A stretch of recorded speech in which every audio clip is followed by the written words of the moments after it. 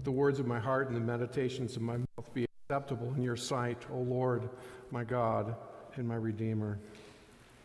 Amen. I'll probably say this a couple times throughout this sermon, but I just want you to remember the thing that the Lord has kind of called me to talk about today and really stay focused on is that this word vocation that we use, that we throw around, has lost a lot of its meaning, and that I hope that you begin to connect vocation to what you saw and heard in the gospel, and what you heard of the story of Abraham, that vocation is about being called. It's about being summoned by God. It's not necessarily just about a job or the thing that we do. It is about God summoning us to follow Him, to come and see, and to do whatever we do, thought, word, or deed, for the kingdom. Father Harris has asked me to speak a little bit about Racine Vocational Ministry and what we do. We are essentially an organization that is helping people to get their lives back together and to begin to find a way forward, often in a life that's been devastated by things like addiction or criminal activity, incarceration, or just mismanagement of a life, or sometimes circumstances beyond their control that they just were not able to negotiate well. And so we're helping them to get their lives back together. And it's on this weekend. Millions of Americans are celebrating Labor Day, a time to honor men and women, the important contributions they make to our society. We honor those today who made our workplace safer and more equitable. We also honor those who, through an honest day's work, make our communities better places to live. Like that famous phrase in Ecclesiasticus, some of them are famous and some of them are not. But we've all contributed, and we honor them all today. First Labor Day was celebrated in 1882 in New York City. States gradually adopted this as a holiday. In 1894, President Grover Cleveland signed into law, making the first Monday of September a national holiday. In 1909, one of the labor unions in New York City at their convention designated the Sunday before Labor Day, called it Labor Sunday, to be dedicated in part to the spiritual aspects of labor. And this weekend just happens to be the 125th anniversary of Labor Day. Billy Graham has astutely said, Labor Day should be a time when we ask God to help us see our work from God's point of view. I'll say that again. Labor Day should be a time when we ask God to help us see our work from God's point of view. If we're being honest, work isn't always very exciting. When we focus on its problems or spend our time wishing we were doing something else, we probably end up resentful, angry, or bored. But when we begin to see work from God's point of view, our attitude can begin to make a shift. We begin to realize that work is one of God's gifts to us, and because of this, it has dignity and significance. I got a gift right before I started Racine Vocational Ministry. My mentor gave me this piece. I don't know if we can pass it around. If you can see it, it's a carving of Jesus. T-square. We forget that Jesus spent most of his life as a carpenter. And it was the last few years of his life that he was in full-time ministry. Sounds kind of silly. Think of Jesus that way. He was probably always in full-time ministry. And we'll talk about that as well. I think we are all in full-time ministry. We just don't quite frame it that way. So I see this every day, and it always has an impact on me. It reminds me of my mentor, and it reminds me that Jesus had a trade, and he worked, and it was honorable. The Apostle Paul was also a tent maker. And Scripture teaches, if we read it properly, from the very beginning, even before sin entered the world, that the Lord God took man and put him in the Garden of Eden to work and to care for it. Work is part of the garden and part of God's call to us. It's not just part of the fall. The context, as I said earlier, of my comments today are that God calls us, not so much asking God to bless what we have chosen to do, but to first seek to hear God's call to us.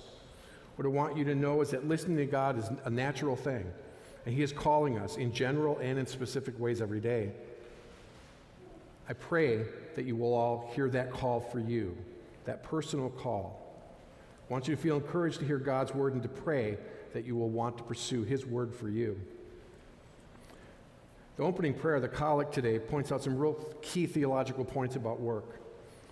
One is that work links our lives together with each other, that all we do affects, for good or ill, the lives of those around us, that we should pray for God to guide us in the work that we do, that we should understand that what we do is not for ourselves alone, but for the common good. And also, it calls us at the end of the collect to be concerned for those who are out of work. This collect could truly be the daily prayer for Racine Kenosha Vocational Ministry. In 2000, I heard that call and started the business. At RVM, we help people find their calling in life. How many of you would have guessed, given our agency title, that we're actually about God's call?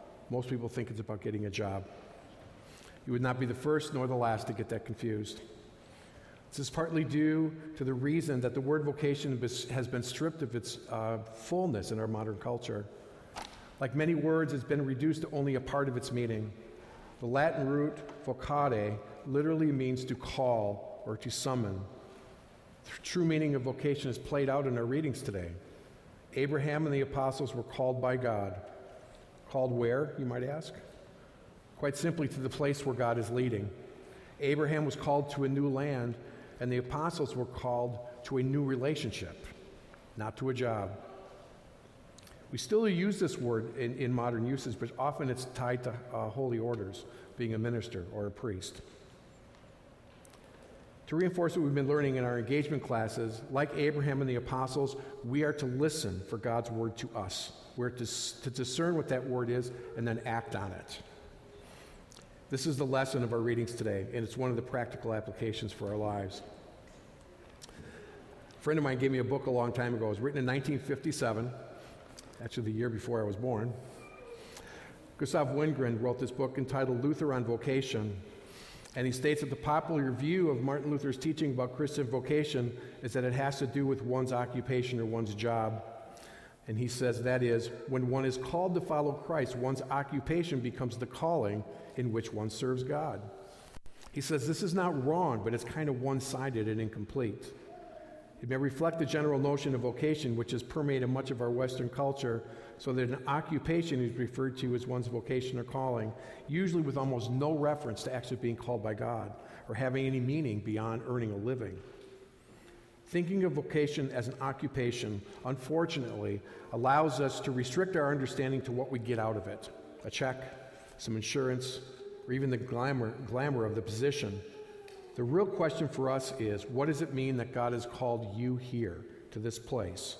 And what is your responsibility to others? One author said, seeing vocation as God moments in history will frame and enlarge the idea of vocation almost beyond our strength. Would you think about that for a minute? A lot of our lives have to do with how we frame them and how we think about them. When we see what we do as a moment in history that God is calling us to bring about His kingdom, it enlarges our vision for what we're called to do almost beyond our strength. And that is the point. It is beyond our strength. Rather than minimizing the significance of our lives so we can cope with this huge idea, it's important that we fully grasp the gravity of our impact on those around us.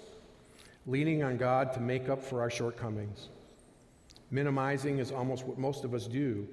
Daily, most of us fail to see that we are called to build God's kingdom on earth as it is in heaven.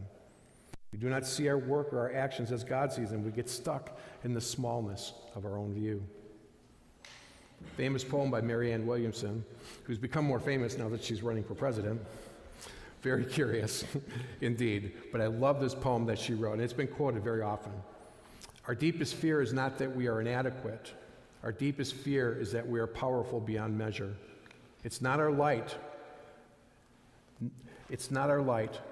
that most frightens us. It is our light, not our darkness, that frightens us most. We ask ourselves, who am I to be brilliant, gorgeous, talented, or fabulous? Actually, Who are you not to be? You are a child of God. Your playing small does not serve the world. There's nothing enlightened about shrinking so that other people will not feel insecure around you. We are all meant to shine, as children do. We were born to make manifest the glory of God that is within us. Responding appropriately to our call will drive us back to God, who alone has the power and insight to help us see our way through to His will in the complexities of our lives in Him. It is His light that will shine through us. At Racine Vocational Ministry, we try to help a person understand what it is they burn or yearn to do. Most of the people that come to see us have sold their dreams down the road a long time ago. They're just trying to cope. How can I get by? Help me survive, and I'll get out of your hair, and you can leave, and I can get on with my life. At RVM, we believe that which is buried deep within them is closest to what God has called them to be. We try to help them understand that God has called and equipped them to engage their world wherever they are. This can make work satisfying and relevant to our walk with God, but can also make it extremely challenging, because sometimes the call is not the path of least resistance, and many of us have experienced that in our work. But we are called sometimes to take a principled stance against corruption, indifference, or even a pattern of systematic inequities. Another aspect of vocation, it's not so much about what I do, but about where God has placed me and what God does through me. I'll say that again. Vocation is not so much about what I do. It's about where God has placed me and what God does through me. Vocation is a theology of the Christian life. God calls us to live out our faith in the world in the ordinary seeming realms of the family, the workplace, and the culture. The purpose of every vocation is to love and serve our neighbors whom God brings us in our everyday lives. And the author, Wingren, shows us that vocation is also about God's presence in the world, which He cares for through ordinary people. It's very easy to look out in the world and see saints that we've read about through history and people who have made magnificent impacts on the world in very large places. But much of God's work is done in the ordinary, in the things that we do every day. Seeking to understand and appreciate that is what helps to build healthy community. And a healthy understanding of vocation in ourselves and in others is really important. It can be the key success to marriages and parenting, and it can be the foundation for a context of how we interact with the culture by being present in the world but not of the world. Understanding vocation properly can become a godly framework for living out spiritual significance of listening to God and the impact of that on the realm of the ordinary, where, quite frankly, we live most of our lives. I've heard very often people connect work to the fall, and this is a problem. Work is a gift. As I said earlier, in Genesis, the Lord God took the man and put him in the garden to tend and to keep it. Keeping and tending is connected to work and connected to vocation, and also connected to being in that place where we are with God. God uniquely designed us each with talents that we are responsible to cultivate and develop. Work is a part of the holiness of the created order, and it was so from the very beginning. Author Tim Keller says in his book, Every Good Endeavor, the book of Genesis leaves us with a striking truth that work is part of paradise. It's not always easy to wrap my brain around every day. For some of us, that may be a huge leap to understand that our jobs are part of our call. But understanding this helps to guard us from the deep cynicism of the culture around us.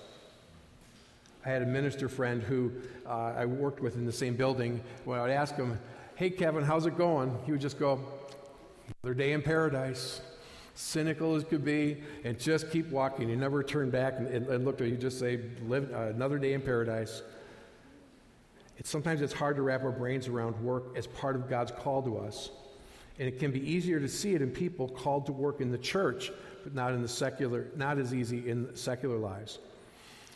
However, when we reduce the notion of calling or vocation to just work in the church, we sometimes can fail to help people to understand that we all need to be equipped to carry our Christian faith into the world, to be a part of building God's kingdom here on earth.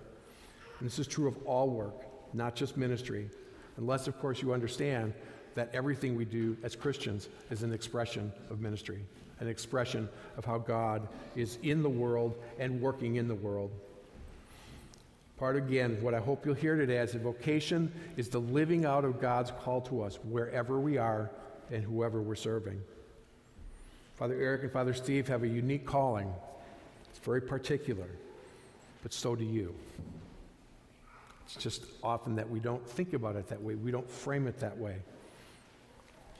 Dick Lucas, a lesser-known colleague of John Stott and J.I. Packer, says, "In the long term, I think being a preacher, a missionary, or leading a Bible study group in many ways is easier to connect with the work of God.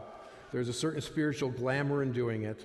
What we should be doing each day is to discern, it's easier to discern what's black and white. It's not so gray like our lives are.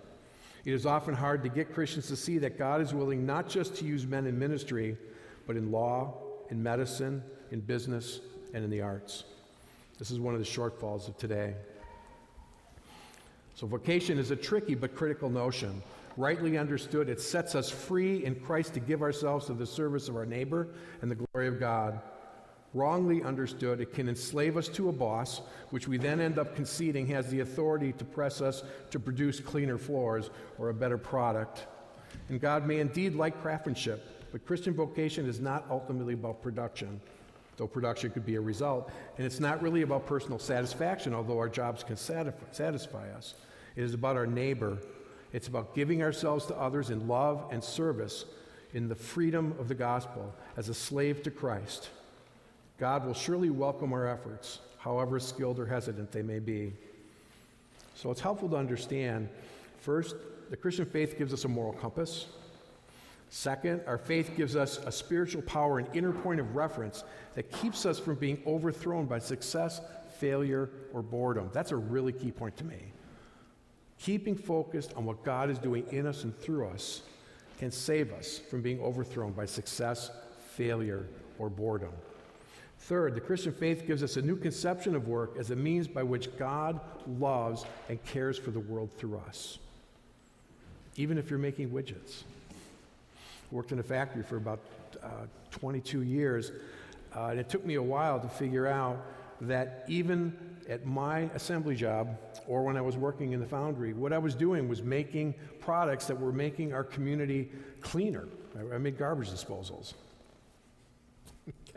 Doesn't seem very holy or much of a calling, but I realized that this was one of just many things that people did to make our community better, and I started to find my way in that.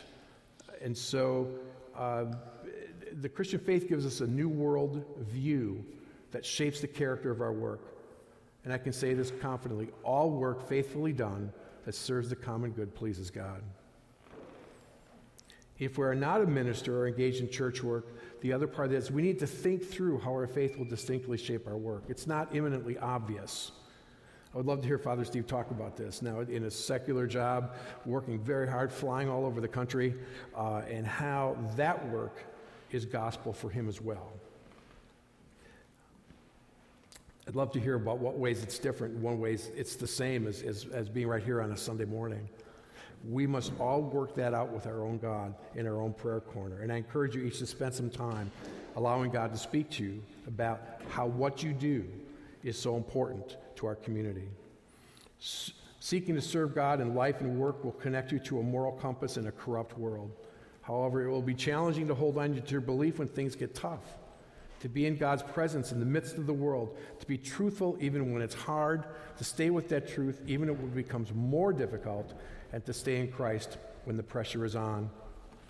This kind of being is not necessarily about teaching Bible studies or doing prayer groups in a secular environment, although it could be. It is more specifically about being in a relationship to God and staying in a relationship to God in everything that we do, so that we are ambassadors for our own excellence and our desire to do what God is calling us to do in the places that we find ourselves. So it's not about being employee of the month enough times to get a promotion, but it's about listening to God in all things. I can tell you that this is really easy when things are going well. When things are not going well, it's not so easy. I'd like to introduce a friend of mine, Endel Williams, and while he's coming up here to grab a microphone, I'll say a little bit about him. I met Endel, if I have my dates right, in about 2003, and he had come to Racine Vocational Ministry after his, go ahead, cross behind, after his second stint, is that correct, in prison? In prison, yeah. And Endel was one of those wonderful people you get a chance to work with that by the time he came to me, he had already begun to make this paradigm shift. I could see that when he sat in front of me, this is not a typical person. He had already begun to say, how I need to do something different. Can you talk about like, your first couple of meetings at RVM? What were you expecting and what, you know, I mean, you didn't really know much about us. I don't know if I knew much about us in 2003. I was just figuring it out. Right. Well, first of all, I hated it. No, I'm just playing. I just wanted a job, you know. I had just finished doing 5 years in prison, and I didn't have any sense of direction. I didn't know who really to go to because all the people I went to prior to being incarcerated, it eventually led me to incarceration, so I didn't want to go back that route, and I ended up going to workforce, and then they was like, yeah, we know this program, we don't know much about it, but I hear they can help you get a job. And when they said help you get a job, in my mind, I translated that as they gonna give me a job, and that wasn't the case. So what did we do? When you showed up, what happened? I went over there and I met with Sherry, which was at the time the program director, and eventually I met with you, and we sat down, we established a plan, and wrote down some reachable goals for me, and I followed it, and I stayed the course. And through that, I was, you know, gaining success a little at a time, and then, you know, with my background, of course, I had to take that into consideration. But it was a situation where the employer wouldn't necessarily want to work with me if I had came straight to them, but the program was tried and true, so they trusted the program, and the program trusted me, so it was just all one big happy family. One of the things we were able to do is when Endel came in, and I began to see it was painfully obvious that this was somebody who was pretty special. He had this spark in his eye. He was definitely determined to do something different.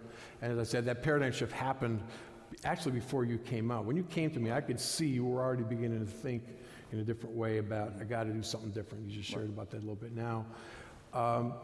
But like you said, when you came, you thought you were going to get a job. So what did you get?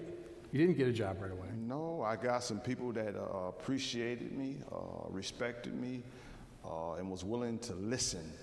More importantly, what I had, you know, I had never experienced somebody that just listened to me, and whatever I had, they did. I wasn't judged.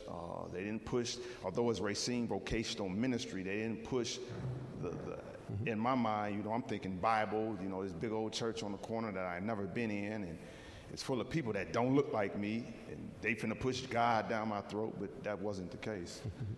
And to this day, it hasn't been. I don't think, we just talked the other day, or yesterday, and I don't think there's ever been a conversation where Jim and I had where it was, you know, you need to go to church, you need to pray more, you need to do this. It's never been like that, so. One of the things that we try to do at Racine Vocational Ministry is make sure that the people who are coming to us, I say to my staff a lot of times, this is a great business to be in. It's a little bit like Christmas. It really is. Everybody that comes down our stairs is a gift. God has sent us another person to learn about, to experience, and to begin to see what God has done in somebody else. The strangest of that, when I explain this to people a lot of times, I see that deer in the headlights look. Aren't you talking about convicted murderers, drug dealers? Yes. But we believe, and you've heard me preach on this before, that God has knit us together in the womb. He didn't knit Endel to be one of Racine's more notorious dope dealers. That isn't what he wired him to be. That's what he became. And yet, even though that's how he behaved, it wasn't who he was. Right. And he began to see the difference between what I do is not who I am.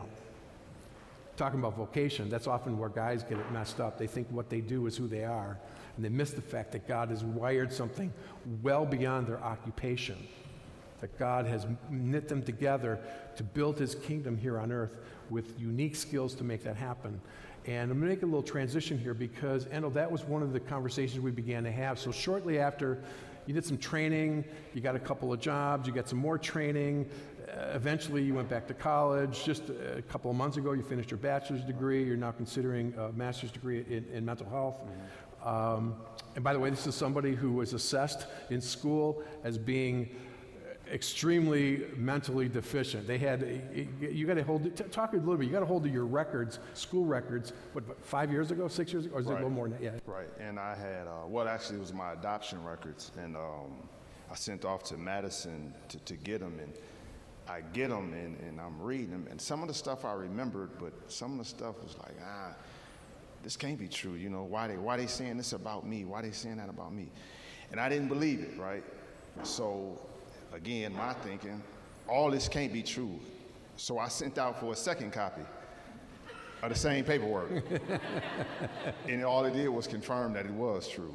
And they had diagnosed me with, they said I was borderline mentally retarded.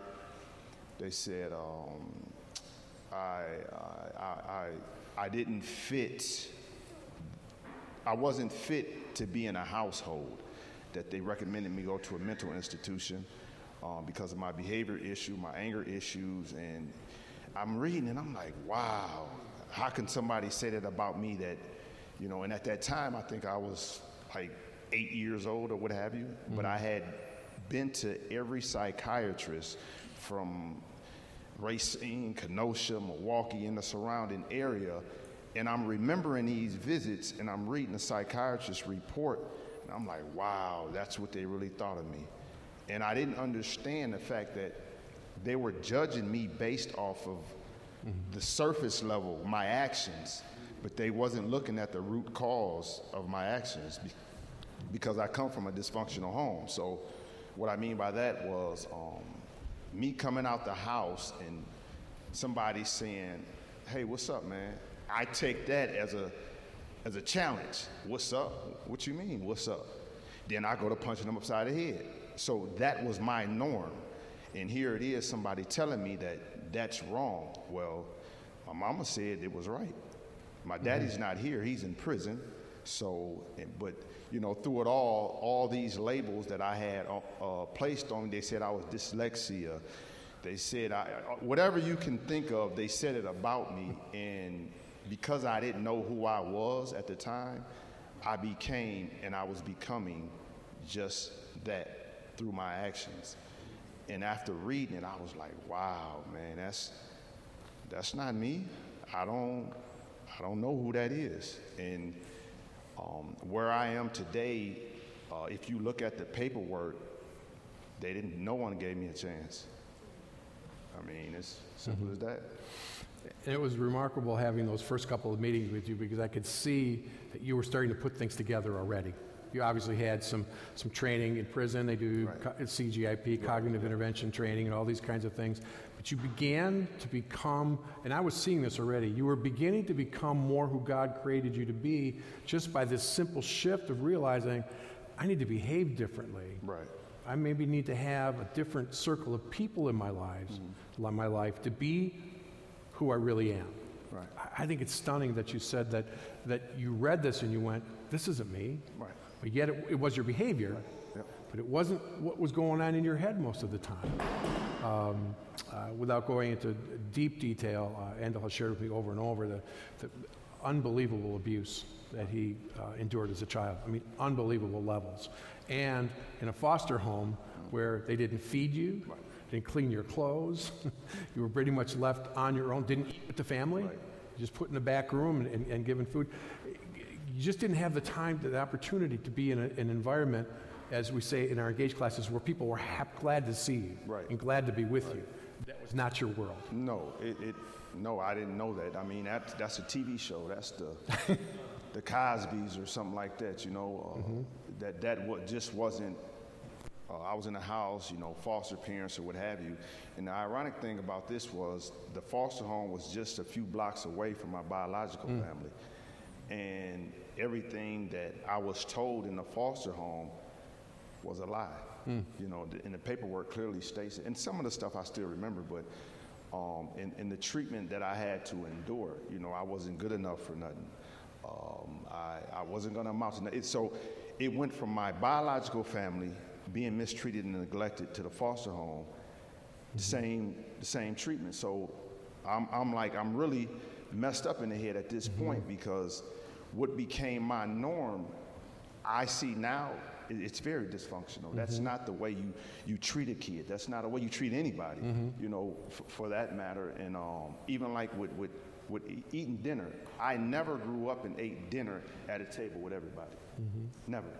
I never, we went to secondhand stores, and that's nothing wrong with that, but there's something wrong with it if you take the child, or you go get the child's secondhand clothes, but you yourself as a parent, you got top of the line stuff. It was that type of thing. I never had assistance with homework.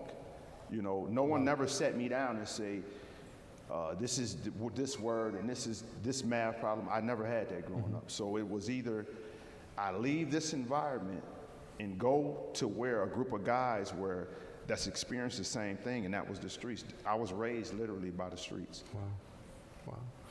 And so, I wish we had all day to do this, because it's a fascinating story step by step. But so you're making this shift, and you're beginning to sense your place in your home, your own home, based on what you didn't see as a kid. And so part of what I want to ask you a little bit about is your vocation as a father. Okay. Now, you didn't have a role. Your father was in prison for years. Over 40 years. Over 40 years. Your stepfather, your foster father, didn't. We never had a relationship. Never had a relationship. So how did you begin to make the leap as a call to being a father? And you can talk a little bit about, even when you came out, what was your relationship with your daughter when you were released? At the time when I came home, I had 2 daughters, and through the course of my 5-year sentence, I had a total of 5 pictures, right? And prior to going to prison, you know, I was out on the streets, gangbanging, selling drugs, the whole nine. And I was a material father, right? So by me not having the name brand, this and that, growing up as a kid, I figured, well, hey, if I provide that with my kids, then I got to step up on, you know, my mother and father, because I didn't get it. So I thought, you know, getting the new Jordans or the Air Maxes or the, you know, the Oscar and all this type of stuff was the end thing for the kids, right? But I never spent no time with my children. So now I'm in prison, I'm thinking about this, all the opportunities that I had to be a father, which I really didn't know how to be. It's a learning curve for those of us that's parents. Every day is something different. But when I came home, I remember walking through the house, and I walked right past my daughter. And she said to me, it's a shame you don't even know who your daughter is. And I looked. I'm like, oh, hey. Now, remind you, my daughter looks just like me. I mean, split image. And I'm like, wow. I was gone that long that I didn't even know who my daughter was.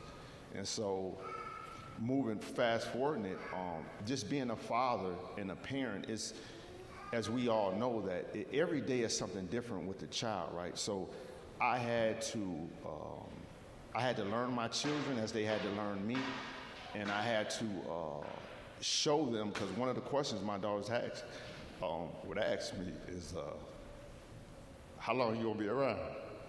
Are you going back to jail? So they were really reluctant on establishing a relationship with me in the beginning. So I had to show my daughters at the time that, you know, Daddy's not going nowhere. I'm here to stay. And later on, it was a situation. Whew, it's rough. Later on, it was a situation where my daughter's, I got a 15-year-old now, where, you know, oftentimes you hear where, you know, deadbeat dads is the slogan, right? But you never hear the other side. It's not just fathers that walk away from their responsibilities as parents and things of that nature. There's women that do it too. But us guys don't talk about that. So I was in that type of situation where, you know, I wanted to see my daughter, and it was times where her mom would be like, yeah, you can come see her. And I'll go there to get her, and I changed my mind. You can't see her. I'm like, what? And then I look up, see my daughter in the window crying. So I'm like, man, what can I do? And where I come from, it's like you don't go to the courthouse and file paperwork and do this. You just don't do that. That's forbidden in the black community. You stay away from that. You work it out how you work it out. But again, you know that I had that mind shift, and I wanted to be a father, not just one, not just two, but all my children, right? And I had a decision to make. Am I going to sit back and allow her mother to dictate my parenting and my relationship with her, or am I going to do what's forbidden in our community? And at that point, I had to make a decision like that. And I established paperwork. I filled out the paperwork. I did all the things that I needed to do just to get visitation rights for my daughter, right? But through the course of this, I needed somebody to talk to. Because again, I didn't want to go back the route that I went to talk to the same people I used to talk to. So where did I go? I went to the program. I talked to Jim. I talked to Sherry over and over. He probably got tired of seeing me. I would call them on moment's notice. And from that, make a long story short, I started off, I was my own attorney. Don't ask me how I did it, but I did it, right?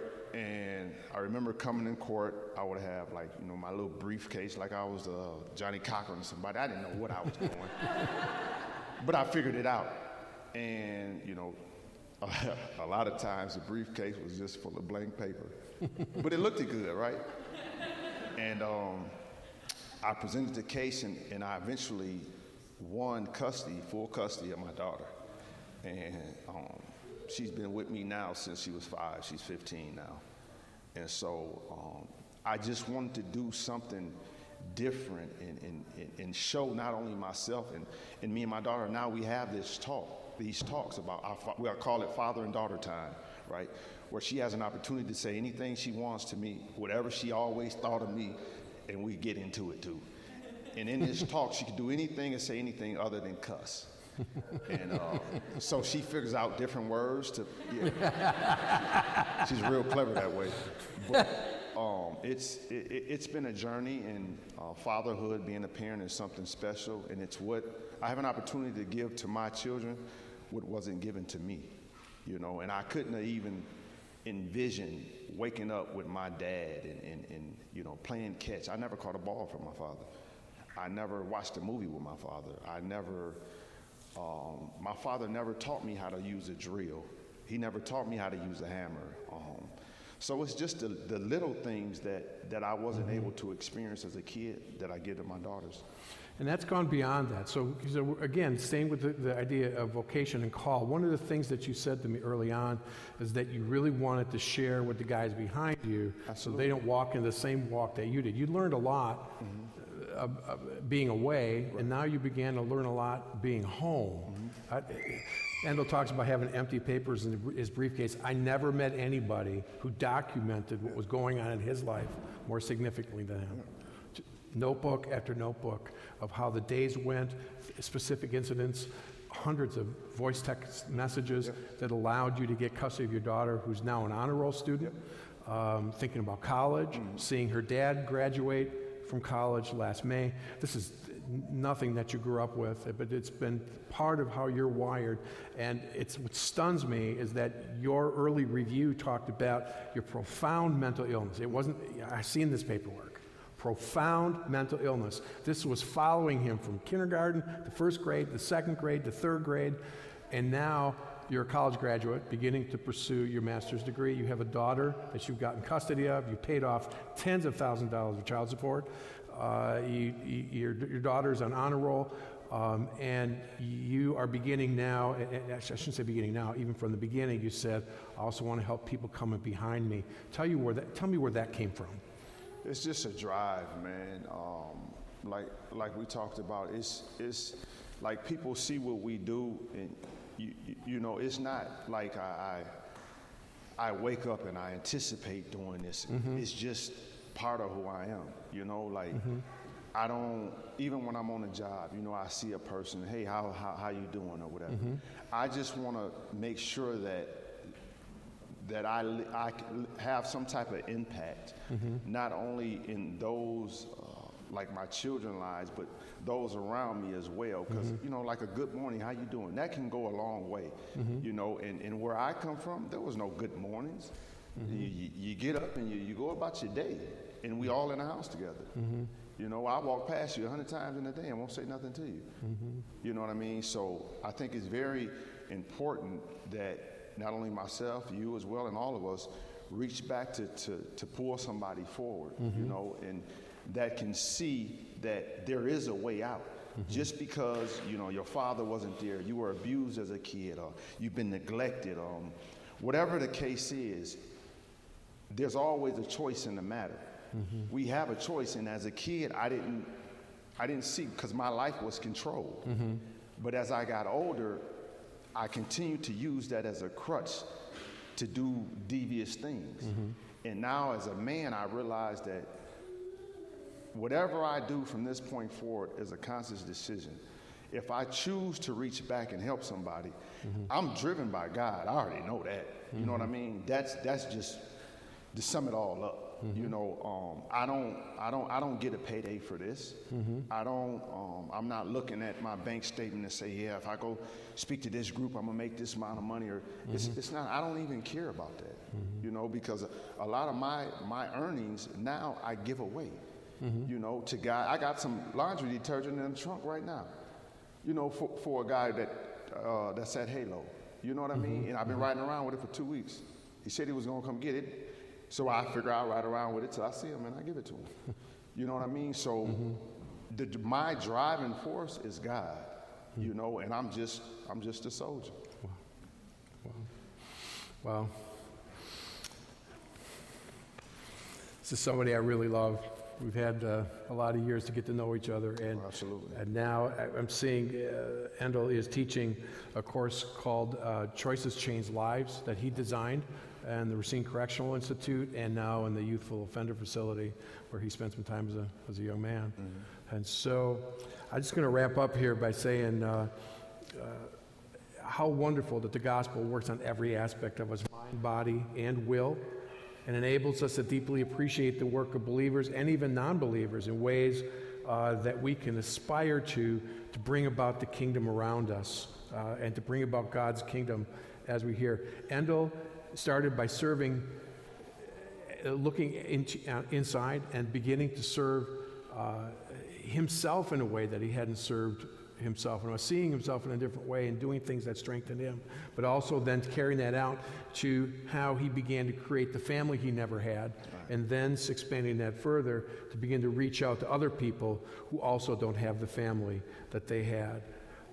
And so basically I just want to wrap up by saying that at Racine Vocational Ministry and Kenosha Vocational Ministry, what we're trying to do is create a path back to reconciliation, a path back to wholeness, so that people can live their lives as God called them. We have this mythology in our mind about what a person coming back from prison should look like, sound like, talk like, and act like.